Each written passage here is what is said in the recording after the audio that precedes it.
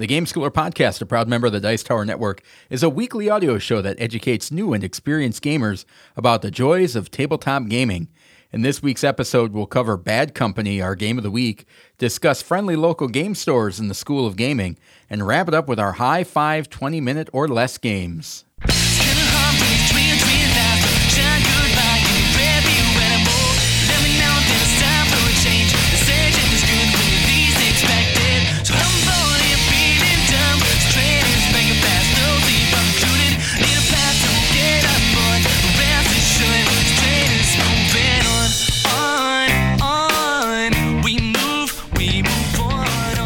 Welcome to the Game Schooler Podcast. I'm your host, Doug Kotecki, along with my co-host, the esteemed Dr. Michael McCabe. How's it going, Michael? What's happening, Doug?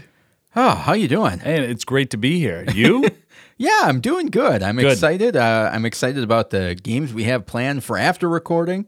I'm excited to get into this episode. I think we got some interesting items to discuss. How about you? What's any follow-up from last week? No follow-up from last week. I just want to put it on the front end of the segment. Noble Night, our 10% off coupon offer is there for another 10 weeks. Just use Schooler23. That's SCHOOLER 23. Right at the end when you check out at noblenight.com. Was there over earlier this week because our kids are on spring break, so I had a little gaming time there. Just an awesome store.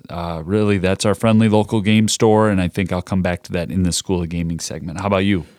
Yeah, well, I've got some follow-up. I happened to be in just kind of a recap of our high five last week, which was IP games. Just a reminder that there are so many great IP games that are out there. Intellectual property. That before that was such a cash grab area, and now there's actual quality games that are out there. And I felt bad that there was stuff that was on my list last time that wasn't on my list this time, and that I'm just amazed by it. And to couple that with kind of strolling through Target online and through the store, and it's like, there's the Harry Potter game, the Lord of the Rings game, the Golden Ticket game. They have a Wizard of Oz. Like all of the different ones that aren't just Marvel, aren't just Star Wars or some of those massive IPs. There are lesser known IPs. And they're great games. That are great games. Yeah. And to follow up with like the deals, like Harry Potter Hogwarts Battle is like $25 on Target right now. The campaign game? Yes, the deck building. That's an awesome game. That was a game of the week back in. I will find it. Go talk. The Golden Ticket game is $16 right now. Harry Potter was in episode 9. So there are some great games out there and some great prices that I don't know if it's as much as people are talking about, the prices keep going up and the prices keep going up. It's like I still keep finding really amazing deals. Sure. That those are new and shrink. That's not even the secondary market. Yeah, that's not Facebook Marketplace. That's you good. Think about the cost to go to a movie or to buy the Harry Potter Hogwarts Battle for $25 to play over 7 campaign games and have a learning deck building game. It's no comparison. Yeah. You know, the amount of time and value that you would get out of a game like that. To gamers. Let's be clear about that, because if somebody's just trying to get somebody else into the hobby, maybe that one night at the movies is worth more than just a box that sits in the corner and collects dust. So two gamers like us. Sure. Gamers like us. Well, that sounds like a T-shirt. And how do you like that? A sitcom from the 70s. Yes. Should we shift into what's awesome with gaming? Because I do have something there. Back in May of 2021, Doug, we covered a game. I remember it fondly. I know you do. We covered a game called Clank in our recommended game of the week, and I had a chance to play that again this weekend. I actually got trounced in Clank, but I just wanted to highlight that game again for our listeners and just circle back to it. Almost as a 2-year look back. I thought about holding on to it till then, but I thought, no, I can't wait that long. And Clank is a game that's designed by Paul Dennen, released by Direwolf and Renegade Studios. There are a ton of different versions of this game. And in Clank, you get cards in your hand, and you play 5 cards at a time. You start with, I think, 10 or 12 in your starting deck 10. And you have to play all the cards that are in your hand. And when you play a card that has a clank on it, you add these little cubes, and the cubes eventually go into a bag because you are making your way down into this dungeon. And when new cards come out into a dungeon deck that you're trying to slowly get into your hand, if any of them have a dragon on it, that's going to wake the dragon, and now you're drawing out those cubes. And Doug, first time that I ever got knocked out, right? Because you have a health meter, and if you fill up that health meter before you make your way down to the dungeon, grab your artifact, and get back out, you get knocked down. And just an awesome game. I was surprised at how quickly it came back. You know, we talk often about easy rule set, and it truly was a 10-minute review of the rules, and I was teaching it to my kiddo as if it was fresh because she didn't remember. She hadn't played it in 2 years. Played it in an hour, and that was with setup and takedown. So just a great game. Go back and give that episode a listen if you're a new listener, or even if you're an experienced listener. I see that game all the time on the secondary market and on the trade market. I actually have Clank and Space had it on my 4 trade. I took that thing down because now I really want to play it again. So just wanted to share that with our listeners. Got that one to the table, and it's always nice. You've talked about this before, but when you get a game from your collection out and get it and set it up and play it, and you realize why it's in your collection. Like, oh, yeah, I really do love that game. So that was a nice experience over the weekend. Well, and they've got a new version they just announced, which is another Clank Legacy 2. Yeah. So I haven't played the first one is still. Right. So I won't be getting the second one. I can't justify that, but if you are interested in that game, there is a new version coming out with another legacy campaign. It's interesting that you brought that up about playing older games and just the experience of playing games. And last week we had a kind of extended game night, a little bit longer than we usually do. And I just was reminded of how awesome sharing experiences and laughing and having a good time gaming is. And winning. Well, yeah. That doesn't happen often, so got to enjoy it. Yeah. I didn't mean to interrupt. Carry on, Doug. Yeah, as Michael's sending excuses today over text message about how he can't tell the colors in the rule book. I'm like, well, here they come now. I already got the excuses. Fill in the asterisk. Why we're not going to win. But it's just fun, kind of just great hobby, hanging out and having experiences of different events that have happened in a game, and you're like, oh, that was classic, and the memories that it creates, right? Right. And our next game day, quote unquote, is 2 months away, but we're already talking about potential games. You know, I reached out to one of the people we'll be playing with and saying, have you ever played Clank? No, but I really want to. And so right away I'm thinking, okay, that's going in the game bag, and if we don't get it played, I'll loan it out and he'll get to play it with his son. You know what I mean? Yeah. And there's so many great games out there, and even good ones. I mean, the line at what's a good game and worth playing multiple times, that's where's that line drawn? A dark line, a thin line?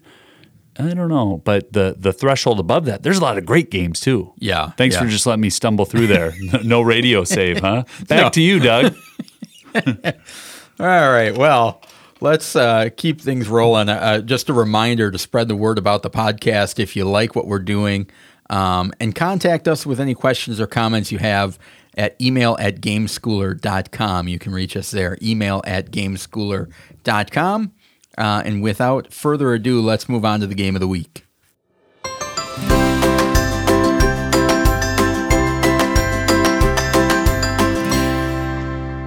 The Game of the Week. The Game of the Week is an in-depth look at a family-friendly game we think you should try if you get the chance. This week's game is Bad Company. Doug, give us the stats. All right. Bad Company, published in 2021 originally by Aporta Games, did not release in North America proper until 2023. About 2 weeks ago.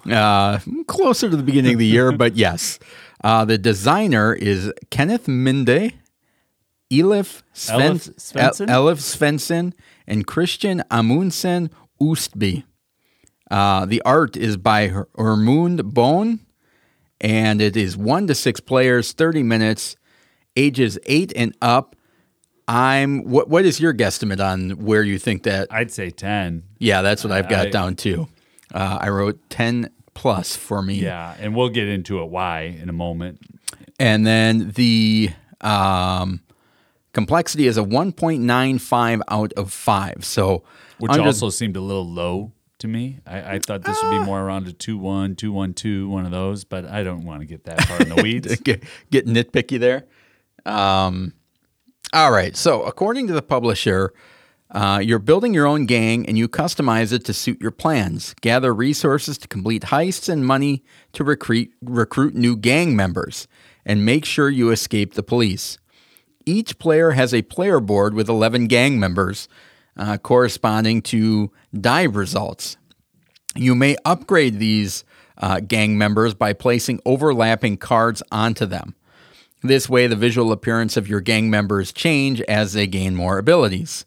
Each round, the active player rolls 4 dice and divides them into 2 pairs, and you can pay coins to re-roll those dice if you would like. But each pair of dice activates 1 gang member on the active player's board, corresponding to the number above the gang member. All other players may use one of the pairs to activate a single gang member on their own boards. So the boss who's rolling gets to use both pairs. Every other player gets to use one of those pairs. Activating a gangster provides resources needed to complete heists. It can give you money to upgrade your gang members, or it can advance your car through the city. You want to advance your car because you need to stay ahead of the police in order to collect loot along the city route. You gain points by completing heists, upgrading your gang, and by driving your car through the city. Some completed heists provide special abilities, which you can build your strategy around. And the game ends when a player completes their 6th heist, or when any car reaches the dock on the city track, and the player with the most points wins. So you're trying to stay ahead of the only thing not in that kind of description is you're trying to stay ahead of the police. At the end of the game, if you're not ahead of the police, you're going to lose 3 points. And then as you are completing heists, the heist cards have they're either paintings or diamonds or gold or different things like that. There's 4 different categories. And if you happen to have the most heists of that item, you get this necklace that you get to put on one of your gang members. Every time you activate that gang member, you get a victory point. So it's another kind of bonus that you can get throughout the game. Yeah. Which I think leads into one of the things that I really like about this game. I'm just going to jump right into it. Which this game has elements of deck building, racing, dice rolling, order fulfillment, and area control. However, I think it's easy to learn based on the number of elements that are in the game. Super simple. So the fact that it's that easy for having elements, like I said, it's not a thing where they're beating you over the head of, oh, this is a dice rolling part of the game. This is this part. You need to know all of these things. You only need a handful of rules to get rolling, but they all work together to create all of those different elements. Yeah, and when you're the boss and you get to set the dice, I love that banter of the rest of the table telling you what you should do. Yep. Oh, I could really use a 7 right now, and a 2 would be great for the whole table. And the ability for the boss to be able to re-roll the dice. I don't know if you mentioned that yet, but you can spend $1 and re-roll the dice. Some of the cards have abilities on them that will let you re-roll the dice. And so you have that sense of, I'm going to make this decision right now for everybody. Here you go. Of when to lock in those dice and lock in those pairs. I love that little interaction. Yeah. It leads to, and the publisher said this right in their text, there's very little downtime.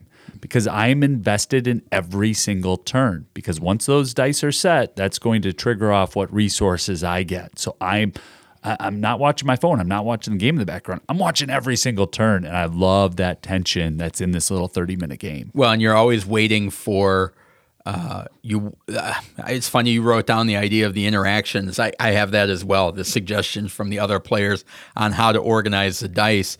But then just waiting is like, oh, I cannot wait until I'm the boss. I can decide exactly how I want it for me, to be best for me. And there's that thing of, Oh, yeah. And 8 would really be great. And I see you've got 4 gang members stacked on top of each other. And it's like, but 8 is really good for me too. And it's like, I don't want to give it to the other people, but I need to get my own engine running. And so there's that. But I still don't feel like it's a complex game to teach. I mean, we had a new player at the table the last time we played, and we were up and running in 3 minutes, 4 minutes of just, here's the fourth, you roll the dice, you activate your gang members. After that, you can either potentially complete heists if you've collected the resources on it, you're moving your card, or you're upgrading your gang members by spending money. Right. And that's about it. That is about it. And as you move your car around the track, that can trigger other bonuses. So you can take a shortcut, but then you're going to miss out on some of those bonuses. So you have that decision that's built in. And the cop car, if it needs to move, must always move at the very end of the turn. So the bookkeeping is very manageable. There's a little bit of personal upkeep that I need to do, and then a little bit of group discussion. And did we move the cop car or didn't we move the cop car?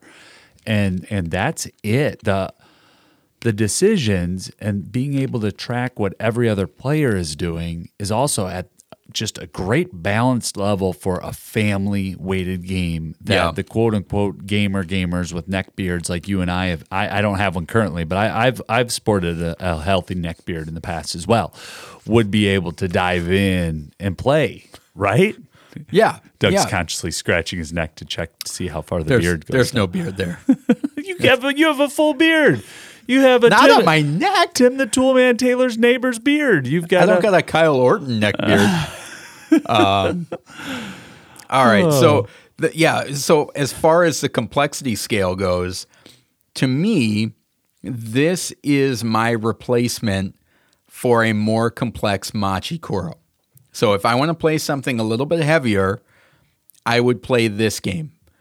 That used to be a spot taken up by Space Base, but this one I feel is simpler as far as the iconography goes, and some of the there's a handful of cards in Space Base that are, every time they come out, like nobody really knows how they work, or you can't quite get it. and even if you look in the rule book on, like, there is an explanation for that card, and it's like still not kind of clear. Yeah. That is why I've gravitated towards this game, because I feel like it's a lot more simpler with adding more elements. So it's not just a simple roll and activate that Machi Koro has. This has roll, activate, and then, like I said, that order fulfillment, area control type of thing. It's like, I need to get another painting heist so I can get that necklace back and score some more points. How has Space Base not been a game of the week? Because I just went to make a statement.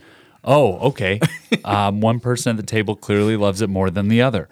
I really like Space Base, but I just went to make a statement that you think that this one game could knock off 2 other games that we've recommended, but I'm only the one that's recommended Space Base, but we've done a lot. I'm not saying it knocks off Machi Koro. Yeah. I'm saying if you like Machi Koro and you want to take it to another level, like you feel like Machi Koro is too simple, or if you're playing with gamers that you think can handle another level of complexity, I think this is that next step up. It's almost like it's a Sushi Go to 7 Wonders. Yeah, I'm going to take it slightly differently, and I'm going to build off of that.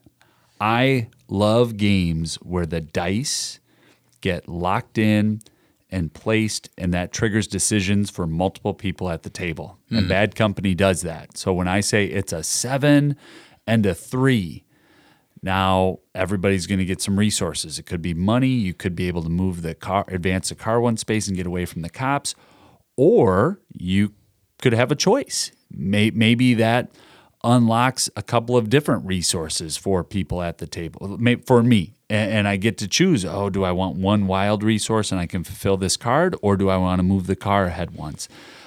So in a 30-minute game, the number of decisions that are made in a 3 or 4 player game of Bad Company, because every single turn has 4, 5, 6, 7 decision points for each player at the table. And there's a healthy level of stress that's there. Yeah. I'm not going to say that it feels like I'm on a heist, but there's a great pace to this game that is in other games that we've talked about, like Sentry, Emerson Matsuchi's Sentry, whether it's the Golem or the Spice Road Edition, but just where you're getting something on each turn, you could potentially trade that in and fulfill a contract with that, which then helps you unlock other things on the turn. There's also those little, I called them chance cards. They're loot cards. Loot cards. I was just going to talk about those. Yeah, go ahead. And those are ones that sometimes when you complete a heist, you can get a loot card, or a lot of that. I think one of the most common ways is on the road. There are loot cards that you can pick up, and when you pick up a loot card, you flip it over, and it has an ability. It might be, on somebody else's turn, you get to activate both dice, or you can activate an adjacent die. So even though Michael picked up a 7, I can turn it into an 8. There's some that are straight victory points. Straight victory points, people, and those 2s and 3s can really add up. Don't sleep on the loot cards. Well, and even in addition, there's some that are just like lets you place 2. So the way that you complete heists is that, say for example, one of your guys has a lock. Lock on his card, and the heist needs a lock. You can then put a little checkmark token on one of your heists that has a lock on it. And there are some loot cards that just give you like 2 automatic fill-ins, 2 checkmarks you can put anywhere. And sometimes those can really catapult a chain reaction of I'm finishing this one, and that the ability on this is going to allow me to finish that. I'm now completing 2 heists at a time, and because I just completed 3 painting heists, I'm going to get the painting necklace, which then I can activate more to get more points. If I have it at the end of the game, I'm going to get more victory points. So there's a lot of cool elements. Even some of the heists that they talk about have some of those special abilities where there's one, if every time a 0 gets rolled on the police die, and that's the way the police moves around. You're going to be rolling your 4 dice and an extra die. That extra die has a 0, 1, and a 2 on it. And that's how far the police card is going to move that turn. Well, there's some cards that, every time a 0 comes up on that, you gain $1 or you get a check mark or something like that. The bonuses are clever. Some special bonuses that you can get. Like I think I had one where it was every time I could do a free reroll for free as the boss. So there's a lot of cool abilities in the game, and they don't take long. Everybody gets a player aid, and it's not hard to find the symbols if you're confused by anything. Well, and the game starts out with you get 2 boards that you kind of just smash together. So I think the first game I played, I was the Lucky Tacos, and the second game I was the Sneaky Pimples or something like that. So you push these 2 boards together, and the art is fantastic, Doug. It's cartoonish. I'm trying to think of. It's almost like there was a show on PBS called Wildcrats. It's like if there was a gangster Wildcrats, but it's just or like a Johnny Bravo or something like that. It's wonderful. The art brings you in, and as you add to your gangsters, so as you build up on that 7 or 3 that I'm talking about, they get a little bit taller, a little bit taller, a little bit taller because there are cards layered underneath them. And their outfits start to really change and shift. And so even as the game goes on, the table starts to take on a little bit more of a personality that I really like. Yeah. And there's only my only concern that I wrote down, have on my list here is there's one piece of artwork in the game. There's a David Bowie style gang member that is a little objectionable. But other than that, the artwork is fine. Not wearing a ton of clothing? I think he has headlights on his chest. Okay. I believe is the right way to. So if that's a concern for you, I want to let our listeners know that card is in the game if you need to pull it out. I know how David Bowie has a special place in your heart, Doug. I just found it to be hilarious. Though that's a good point, though. Where do you think this game fits best? We've talked about the tension. I think we've thrown a lot of praise at it. Where do you think this fits best? I think this is an amazing game for a gamer to introduce to non-gaming friends. In the 12 plus. I mean, I think a 10 can do this. I don't know if it's a family game or a game night. Yeah, that I'm going to sit down with my whole family and play this? I don't know. But I definitely think it's a great game of if I were going and visiting friends that are not necessarily gamers, this is a game that I think I can bring and have a good time with. Okay. And kind of level up my non-gaming friends, if that makes sense. Yeah, it does. That goes hand in hand with what I'm about to say. If I were game schooling in a high school setting, teenagers, if I'm playing board games regularly with teenagers, this fits for multiple reasons because, like we have said a few times, it's a 30-minute game. Yeah. So you can get it out, you can get it set up. The rules are super easy. You can play one round and then say, okay, now we're going to reset and really go. It's not terribly fiddly, and I think this works great in that environment. And that goes in with what you're saying. If you're playing with groups of people that are newer or just coming to the hobby, check out Bad Company. Well, and the teenagers are definitely going to love the idea of combining those gang members to get your gang name. Yeah, they're going to like being the start. Emotional tacos or whatever. Yeah, whatever they have. I think it really sets a good mood for the game. Just that simple thing is like, oh, it's an automatically generated gang name, which I think is really cool.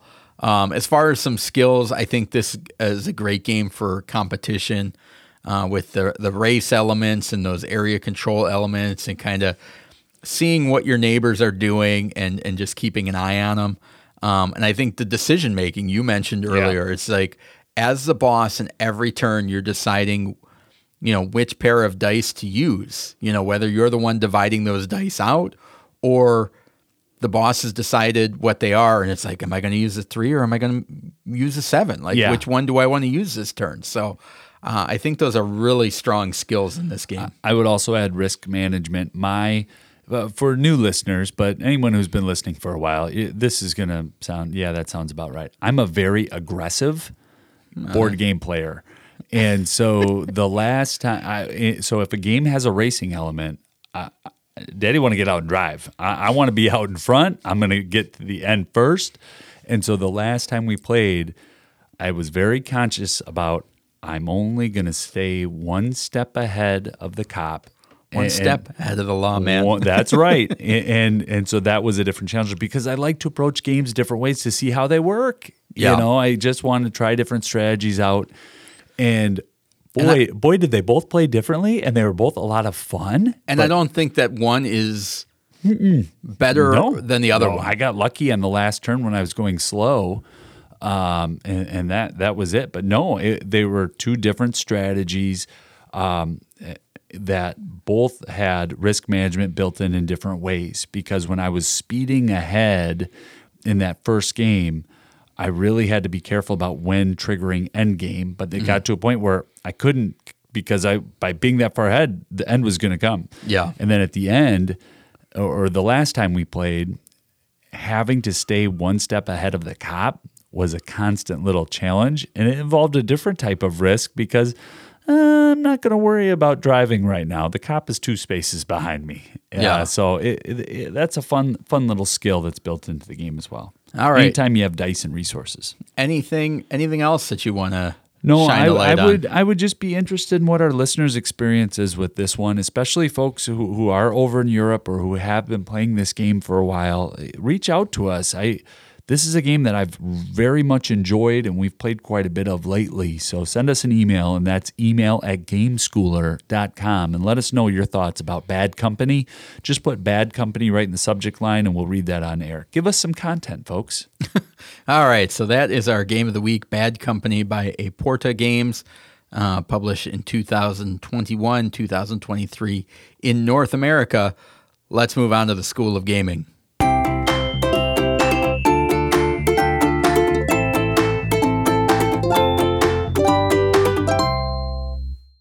The School of Gaming. In the School of Gaming, we discuss concepts, keywords, etiquette, and helpful ideas in the world of gaming. This week, we'll be relying on you, the listeners, to create great content for us as you share what you think about your friendly local game store in this week's Friendly Local Game Store Report, which will now be referred to as FLGS.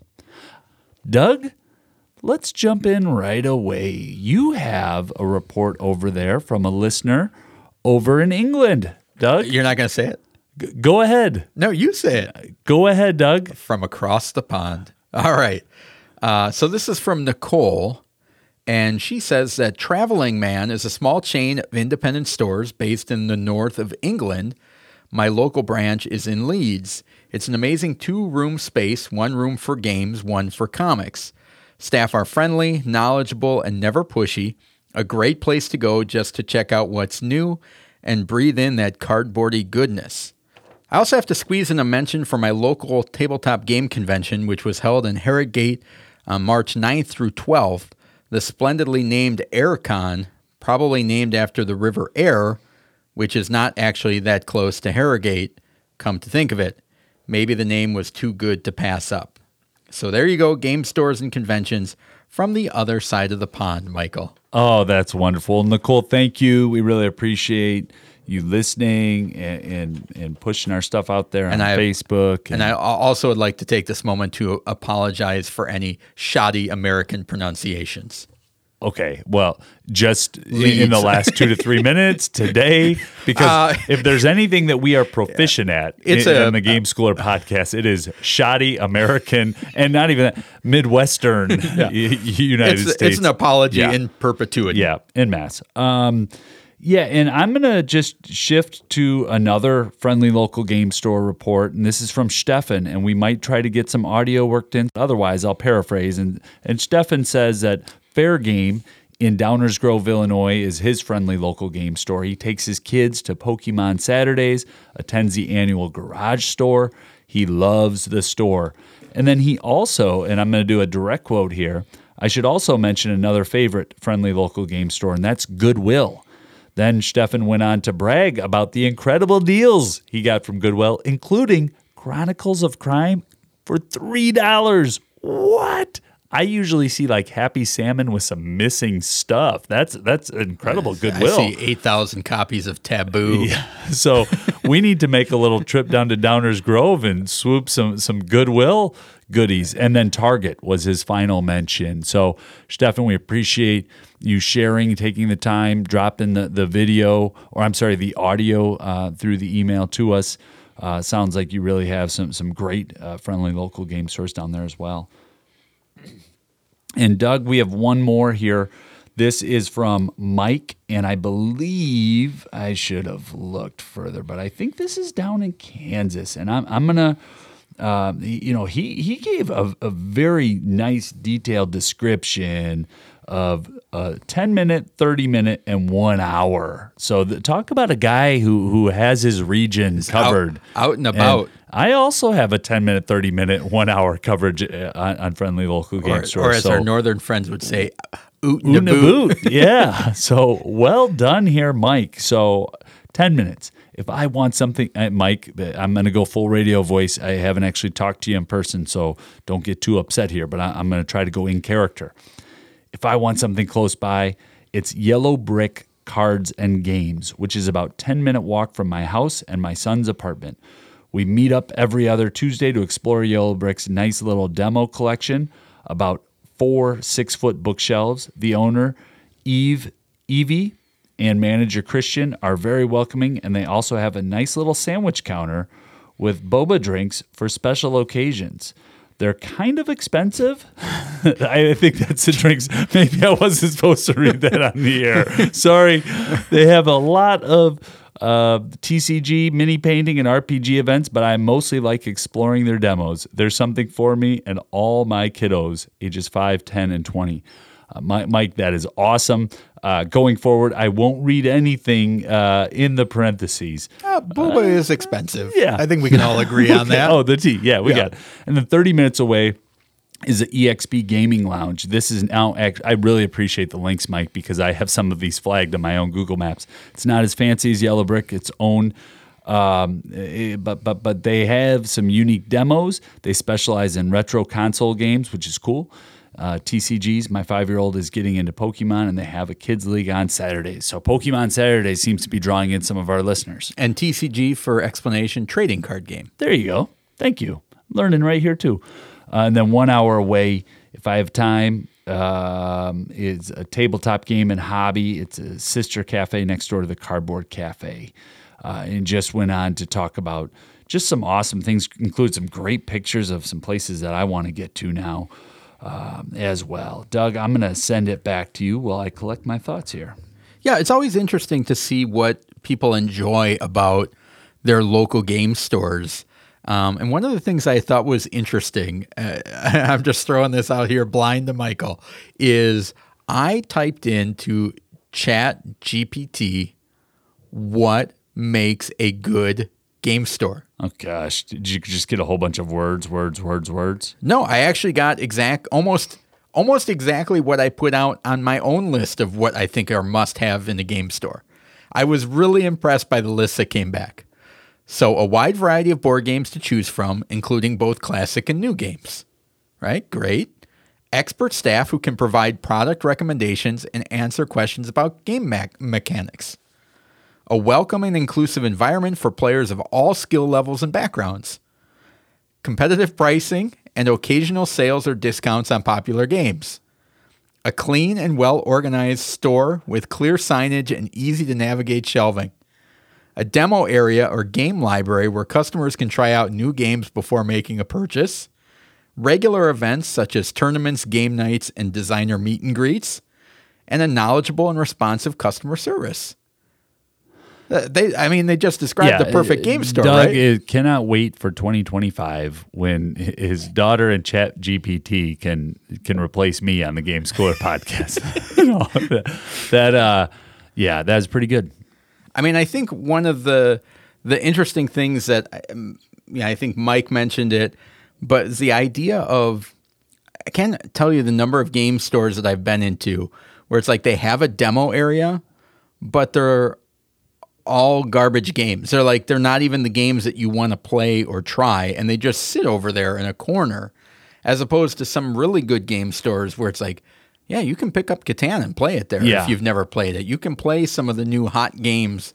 It's not just, these are games from 10 years ago that nobody wanted and they donated to our demo library. Yeah, I want to also just make a shout out to customer service. As somebody, I worked in retail growing up, and Labyrinth Puzzles and Games out in Washington, D.C., when I walked into that shop, the customer service, I had eye contact, people asking me how I was doing. I got a few seconds, a few minutes to breathe and walk around. And then somebody actually came up and asked what I was looking for, asked what games I like to play, and engaged me in a conversation. I experienced the same type of support when I walk into Noble Night. And that's where those friendly local game stores, the F is really key. When you have friendly people that are greeting you, because the hobby is so broad and there's depth. I might want a worker placement game. Well, what type of worker placement? Do you want dice, or do you want nice wooden meeples? Do the wooden meeples need to be screen printed? Do you have 45 minutes? There's so many different games that I think one theme that came up in the emails that we received is just that feeling and sense of, I'm in a nice place. Yeah. And a lot of our listeners alluded to the F and FLGS, the friendliness about their local store. Creating an atmosphere that you actually want to come back to. Yeah. And feel comfortable in. I mean, the number of games that I have, or the number of stores that I have been to that are missing that F. Yeah. And you walk in and you're just, or have you ever had the experience depressing. Where you walk in and there's the big Warhammer guy staring at you, and it's like, I don't know if I can bring my children in here because around the corner might be an orc who's not wearing clothing. Can you give me the address for that? No, I think that brings up a different point, though, that I have on my list, which is it's hard to cater to everyone. Right. And I think there are so many different aspects of the hobby that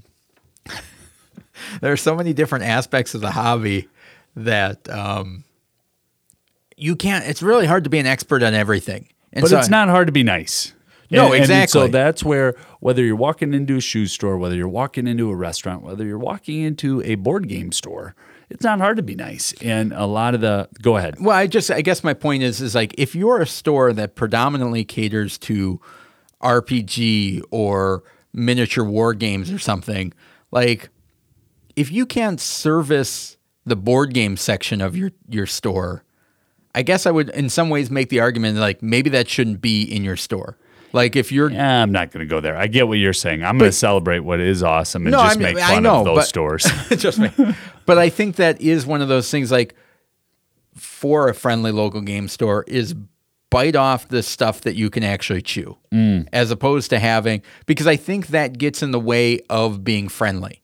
Is if you can't explain the products that you're carrying, you can't explain the games that you're talking about, it makes it very difficult to be friendly and helpful, which is the experience that you and I are looking for when we walk into a game store. So it's like if I walk into a game store and I love RPGs, but nobody in the store can talk to me about them, it's not going to be a friendly place, right? No, I get that. Yeah. Then you mentioned the other thing, but the value of the demo table, right? There's a store up in Appleton called Boardlandia, and they do a lot of online sales. The store itself is actually smaller, but they just have a fantastic little demo table. And every time I've been in there, they're ready to teach the game, teach a part of the game. And I get that sense of, I'm a little bit of a convention, when you have that demo table and you can walk out and see how a new game played without buying it. Feels like I got something there. Yeah. Well, especially sometimes just you can't get the impression just from the back of the box when you see something set up and like, oh, wow, these are nice cards. The artwork is really cool. How do I know this game is more than just Ian O'Toole's beautiful art? All right. So anything else that you want to... Just really appreciate our listeners and hearing more about the friendly local game stores. Believe it or not, Doug and I are nerds and do like to... Speak for yourself. Well, but we like to go into game stores. And so this is nice to have new places to think about and to dream about and to want to go to. Well, when Nicole says that breathe in that cardboardy goodness, I know exactly what she's talking about. Yes. So there's some some feedback from you guys on what you enjoy about your local friendly game stores, your friendly local game stores. I think sometime down the line we'll probably do a high five on our must-haves maybe for a game store. A game store. To kind of revisit that topic. If anybody missed the boat and still wants to send in a report on their game store, feel free to do that at email@gameschooler.com. And let's move on to the high five for this week. If you're anything like us, you're constantly on the hunt for new games to try out. And this week, Michael and I are going to share our high five 20-minute or less games. So these are games that you can set up and teach and play in 20 minutes or less. We did an earlier version of this list a couple years ago. Episode 11, if you want to go and rehash that. So we're revisiting some of these. There is only one game that I carried over from my last list that I think is just too good at what it does that I couldn't leave it off my list. Yeah, I had to bring in one of the games as well, with number of plays and number of settings and number of people I've played it with. And then if I've got some, if Michael doesn't bring up some of those other ones, I'll talk about those.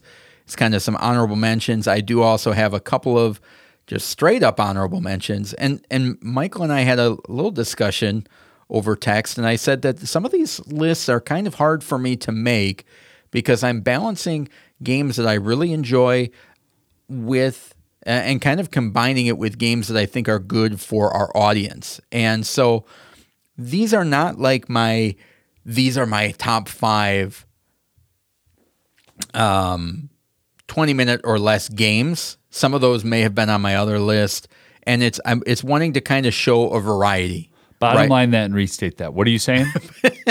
I'm saying that, for example, if I really love deck building games, my whole list could potentially be deck building games. Got it. Which I don't want to do for our listeners. Yeah. So I'm trying to be cognizant of my own biases, what other people, which are severe, might enjoy, and having kind of a well-rounded list. Yeah, 5 different types of games. As opposed to these are my hard and fast top 5. Now, the first time around the block with this one, you talked about them being full games and not just card games. Yep. Is that caveat also on here or not as much? For the most part. Okay. Yeah, I think that most of them are providing a full game experience. Cool. So what do you got for number 5? Right in. Number 5 is a Phil Walker Harding designed game, and that's Super Mega Lucky Box, 2021 release. Game Right published it. They list it as 20 minutes. I can confirm it's 20 minutes. I haven't played this solo, I don't think. Verified data. But from 2 players, 3 players, 4 players, 5 players, 6 players, it plays fast. Super easy to play Super Mega Lucky Box. We've talked about it a lot, so I'm just going to do a quick 30-second recap. It's bingo with cards and bonuses where you have 18 different cards. You take the numbers 1 through 9. There are 2 of them. And you're going to have a round where only 9 of those cards come out. And when a card comes out, you cross it off one of your 4 cards that are in front of you. And you're just trying to fill up the cards. What makes this game awesome is the combo-tastic chains that explode on the table.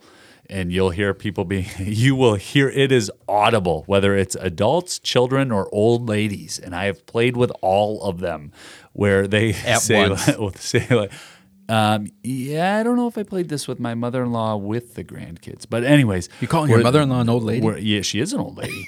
Abuelita's old in a great way. And where you cross off a 3. The 3 then gets a bonus where you cross off a 5. And then the 5 goes over and it crosses off another card. Doug, what do you I'll talk about it. I'm doing some reconnaissance while you're talking. Okay. And so the combos that get unlocked in here and just the noise volume with a Super Mega Lucky Box game in the school setting, you have been warned. If you play this with kiddos, they are going to get loud. So we had him on the show. I shared most of this information with him, with the designer Phil Walker Harding in episode 104, and I've played it a handful of times again since. So that's number 5 for me. All right. Good game there. I've got my number 5, Hammer Time, which is published in 2020 by Haba USA, designers Sean Graham and Scott Huntington. Hammer Time is this fun little dexterity game in which you attach kind of like a mouse pad sticker on the bottom of the box, flip it over, and then stack a whole bunch of gems on top of it. And you have a little hammer that you smack the side of the box, and what comes off is what you get. However, if more than 8 gems fall off, they all go back in the box. And you're trying to fill up your wagon. And I have been playing this with my youngest daughter, and she loves it. And we aren't even playing the full game. And I've played the full game with the rest of the kids, but they have, special bonus abilities and this little die that you can roll that is kind of funny because it changes the way you might have to hit the box blindfolded. Yeah. You may have to use the handle of the hammer instead of the head of it. And let's see. You ever hurt yourself with it? No. You smash a finger or nose? You can hit with your fist instead of the hammer. You may need to lay your head sideways on the table while you knock. So it just has some fun elements that gets everybody involved and laughing. And that's a Koteki family favorite, right? They really enjoy that. And I was laughing while you were talking because I wanted to look up the rules so I could get some examples of what some of those extra movements are on the dice when you roll the dice, because it's been a while since I played that version. And on Haba's website, where I had to go to look at the instructions, they've got a drop down here that says cleaning instructions, which I'm assuming is for all of their other toys. But it made me chuckle when I saw that attached to a board game left blank. Cleaning instructions. I've never cleaned a board game in my life. I do. You don't dust the boxes of your games? Well, yeah, on the top. Yeah, okay. And none of my games they're always being played enough that they don't gather dust, Michael. Okay, apologies.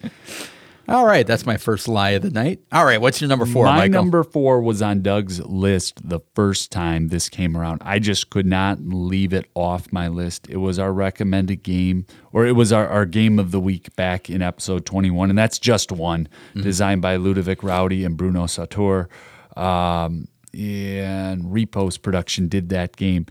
Board Game Geeks has 20 to 60 minutes. Folks, I can't remember this game ever going longer than 20 minutes in our house. And we've played a lot of this with 4 and 5 players because in Just One, you're only going to get 13 cards, and then the game is over after the 13th card has come up. But one of those cards is going to pop up. Somebody's going to shout out a number 1 through 5, and that's the word that other people are going to try to get that person to guess. And if anyone has the same word, you don't get to keep it on your list. So if the word is pizza, and Doug and I both write pepperoni, pepperoni does not get to the guesser. The guesser is then left with whatever words did make it to them. So they may be looking at food and yummy as their 2 words, right? If you're playing with kids and you're playing with adults. Great game that really easy to teach. I basically just did a full rules teach right there.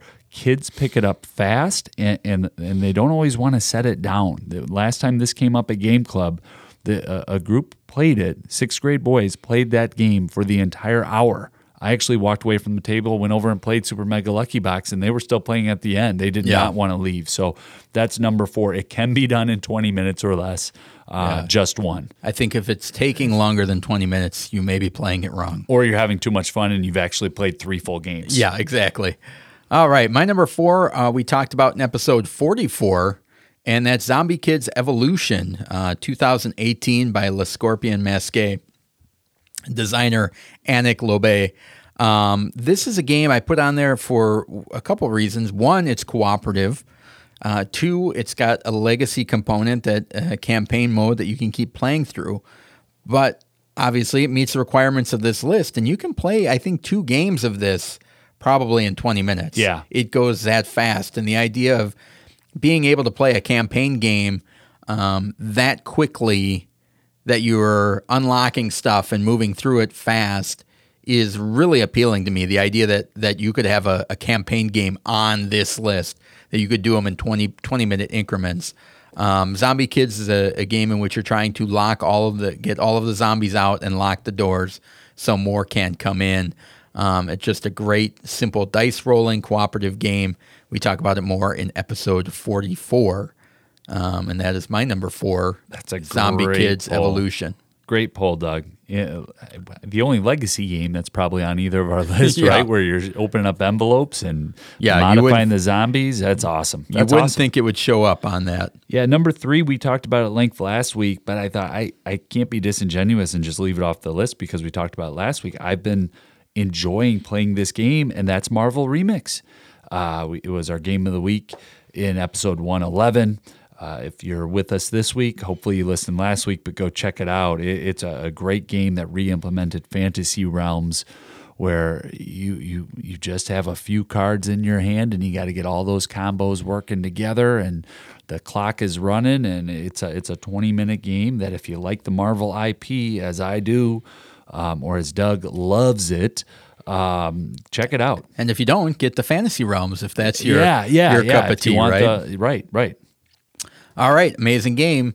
Number 3 for me, we talked about in episode 19, Sushi Go, published in 2013 by Gamewright and by Phil Walker Harding. This is a card drafting game based around sushi. You're trying to connect different cards together to score points. It's a very simple teach, and just gets playing right away. There's very little setup, and it is what it is. You're drafting cards to get points. It is a bare bones style drafting game that you can get up and get rolling and knock one out in no time. So good. Anything else to add to that, Michael? It's a game. Oh, and by the way, I saw this at Five Below for $5. It's all over the place at times like that. So a great price for that. Yeah, it's a restaurant game. If you're waiting in line in the restaurant, it's a game that kids can play in the car. It's a game where, hey, we just need to come together. It's been a crazy week. It's a Wednesday night. We have a crazy few nights coming ahead, but people just got cleaned up out of the shower. The kitchen just got tidied up.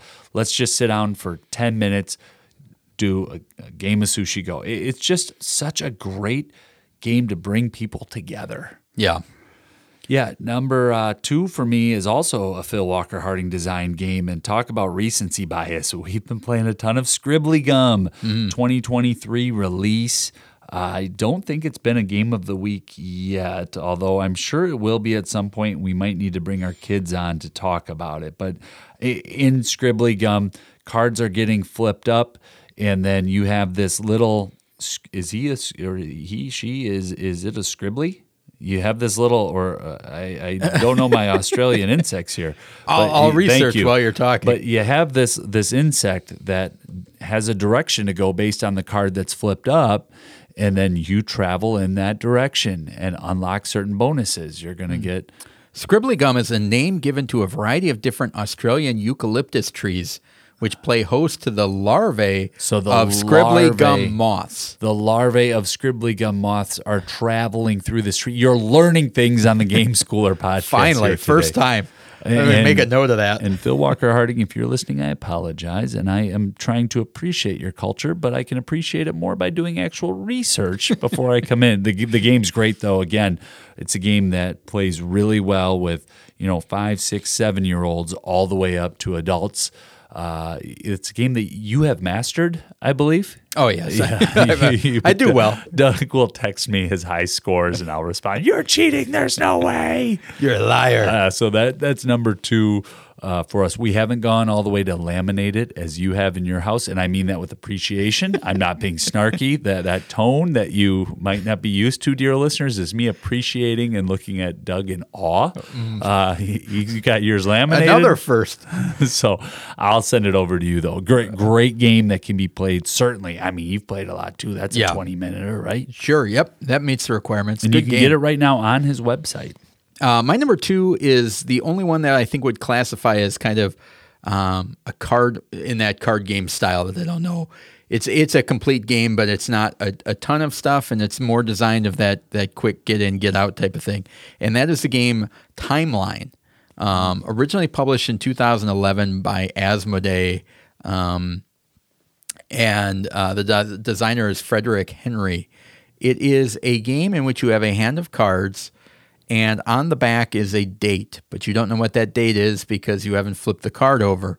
And you are putting your cards, you're trying to be the first one to get rid of all of your cards, and you take one of your cards and you put it in the main central timeline, wherever you think it goes, based on the cards that are already out there. So you might say, I think this one goes right in between these two. You flip it over, and if it is right, it stays there, and that card's out of your hand. If it's wrong, you're going to draw a new card to replace it, and that card is I don't know if it's either put in the timeline where it actually goes or it's just discarded. And you're shedding, right? You're trying to get rid of the first person to get rid of all their cards wins. I mean, the complexity is a 1.15 so it's super simple, but it is really interesting. They have so many different versions and variations. They also have like a card line, which has stuff about countries. They have an animals version where you can kind of sort them by weight or size, different things like that. But they have music and Americana and inventions and historical moments, things like that.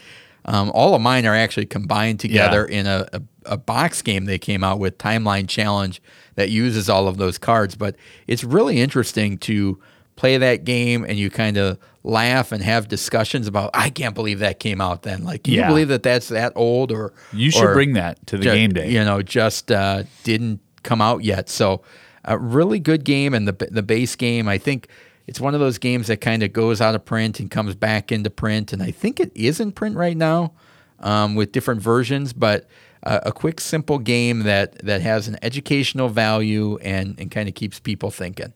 Cool. So that's my number 2, Timeline. Well, speaking of Timeline, my number 1 game is the game of the week in episode 113 next week, and that's Las Vegas. Las Vegas is a 2012 release. I say Rudiger, you say Dorn. Rudiger. Dorn. That's right. We love Rudy. We love Rudy on the Game Schooler podcast. And in Las Vegas, you are chucking dice, and you've got to place your dice at a casino, and you've got to place all of your dice at the casino that you choose that are that number. We'll talk a lot more about it next week. It's one that is very approachable. Although Board Game Geek says 30 minutes, I disagree. Not enough to issue a correction and get told that I'm wrong, but I think that game, in my experience, all the way up to 5 players, it's done in 20 minutes. Yeah, it's pushing it. It's I don't think it goes up that high. I don't think it goes to 30, but it's got to be pretty close to that 20-minute mark. Yeah, I think that, but that's a full game in 20 minutes, and it's one that seems to come to the table, whether I'm playing with family or in a game group of, hey, let's just play one more, but we're fried, we're tired, we've eaten a lot of food, played a lot of games. Las Vegas? Yeah, Las Vegas. All right. Yeah, great game. My last one is the carryover from last time, and that is Ticket to Ride, the City series, which we talked about in episode 72.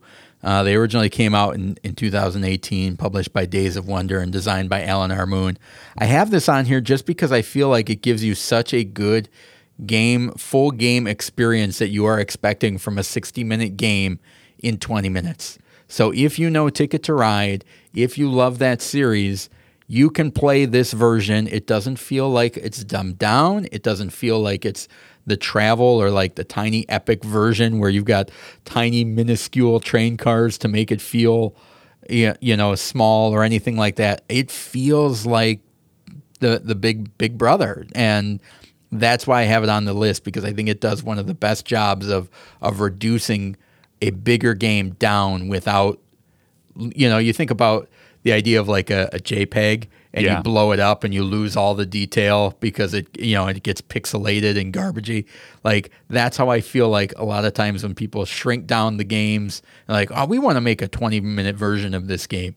They shrink it down. It's like, this is nothing like the comparison of the Big Brother, or we're going to make it into a dice game or whatever. And they never feel as good as the original. This one feels as good as the original, which is why I've got it at the top of my list. As far as some games that were on my list last time, Codenames, 5-Minute Marvel, and 5-Minute Dungeon, both very similar games. That should have made my list. My family loves the 5-Minute Mystery series. Oh, there you go. King Domino was also on my list last time.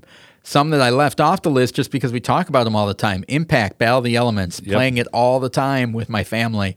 They love it.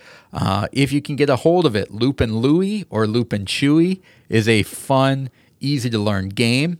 Similo, we talk about quite a bit. All the time, is another great cooperative game that is fast. And the other one that was on my short list was a game called The Game, Quick and Easy, sure. Which is another cooperative game of... but then again, more towards that card game style. Yeah, I have one that was on my list that I had to bump down to honorable mention just due to availability. Early in your list, you had a game designed by Scott Huntington and Sean Graham, right? Yep. Which game was that? Hammer Time. Hammer Time, yep. Well, Big Dig is a game that I have loved to play because I just like this spelunker theme. It's one of those where you are flipping a card and then, digging down. You have a little writing pad that you're writing on. It's on my honorable mention because the company that published it is no longer in business, Tasty Minstrel Games. And so today I saw, Noble Knight has a copy and Game Nerds has a copy. Okay, can make my list. But then right before coming into the show, Game Nerds has a copy. There's one left in stock for $10. Go, everybody, go. Noble Knight has one copy for the time of this recording. It is $12.95 or Schooler 23. You're going to get another $1.29 off of that. So, but if you are looking for a game and you have a 4, 5, 6, 7, 8-year-old that you're just starting to play games with, that's been a good one for my family with two of my kiddos that have really enjoyed it. All right. Well, there's a lot of games for you to check out if you're interested and you need a game that's under 20 minutes, set up and teach. So hopefully that helped you out. Reminder to subscribe to the podcast if you haven't already. Like us on Facebook and follow us on Twitter at GameSchoolerU for both of those platforms. Next week, we'll be taking a look at Las Vegas. We'll be talking about Life After Uno, and we'll be talking about our high five games from 2013. So thank you so much for spending the last hour or so with us. We really appreciate it. Now get out there and keep gaming.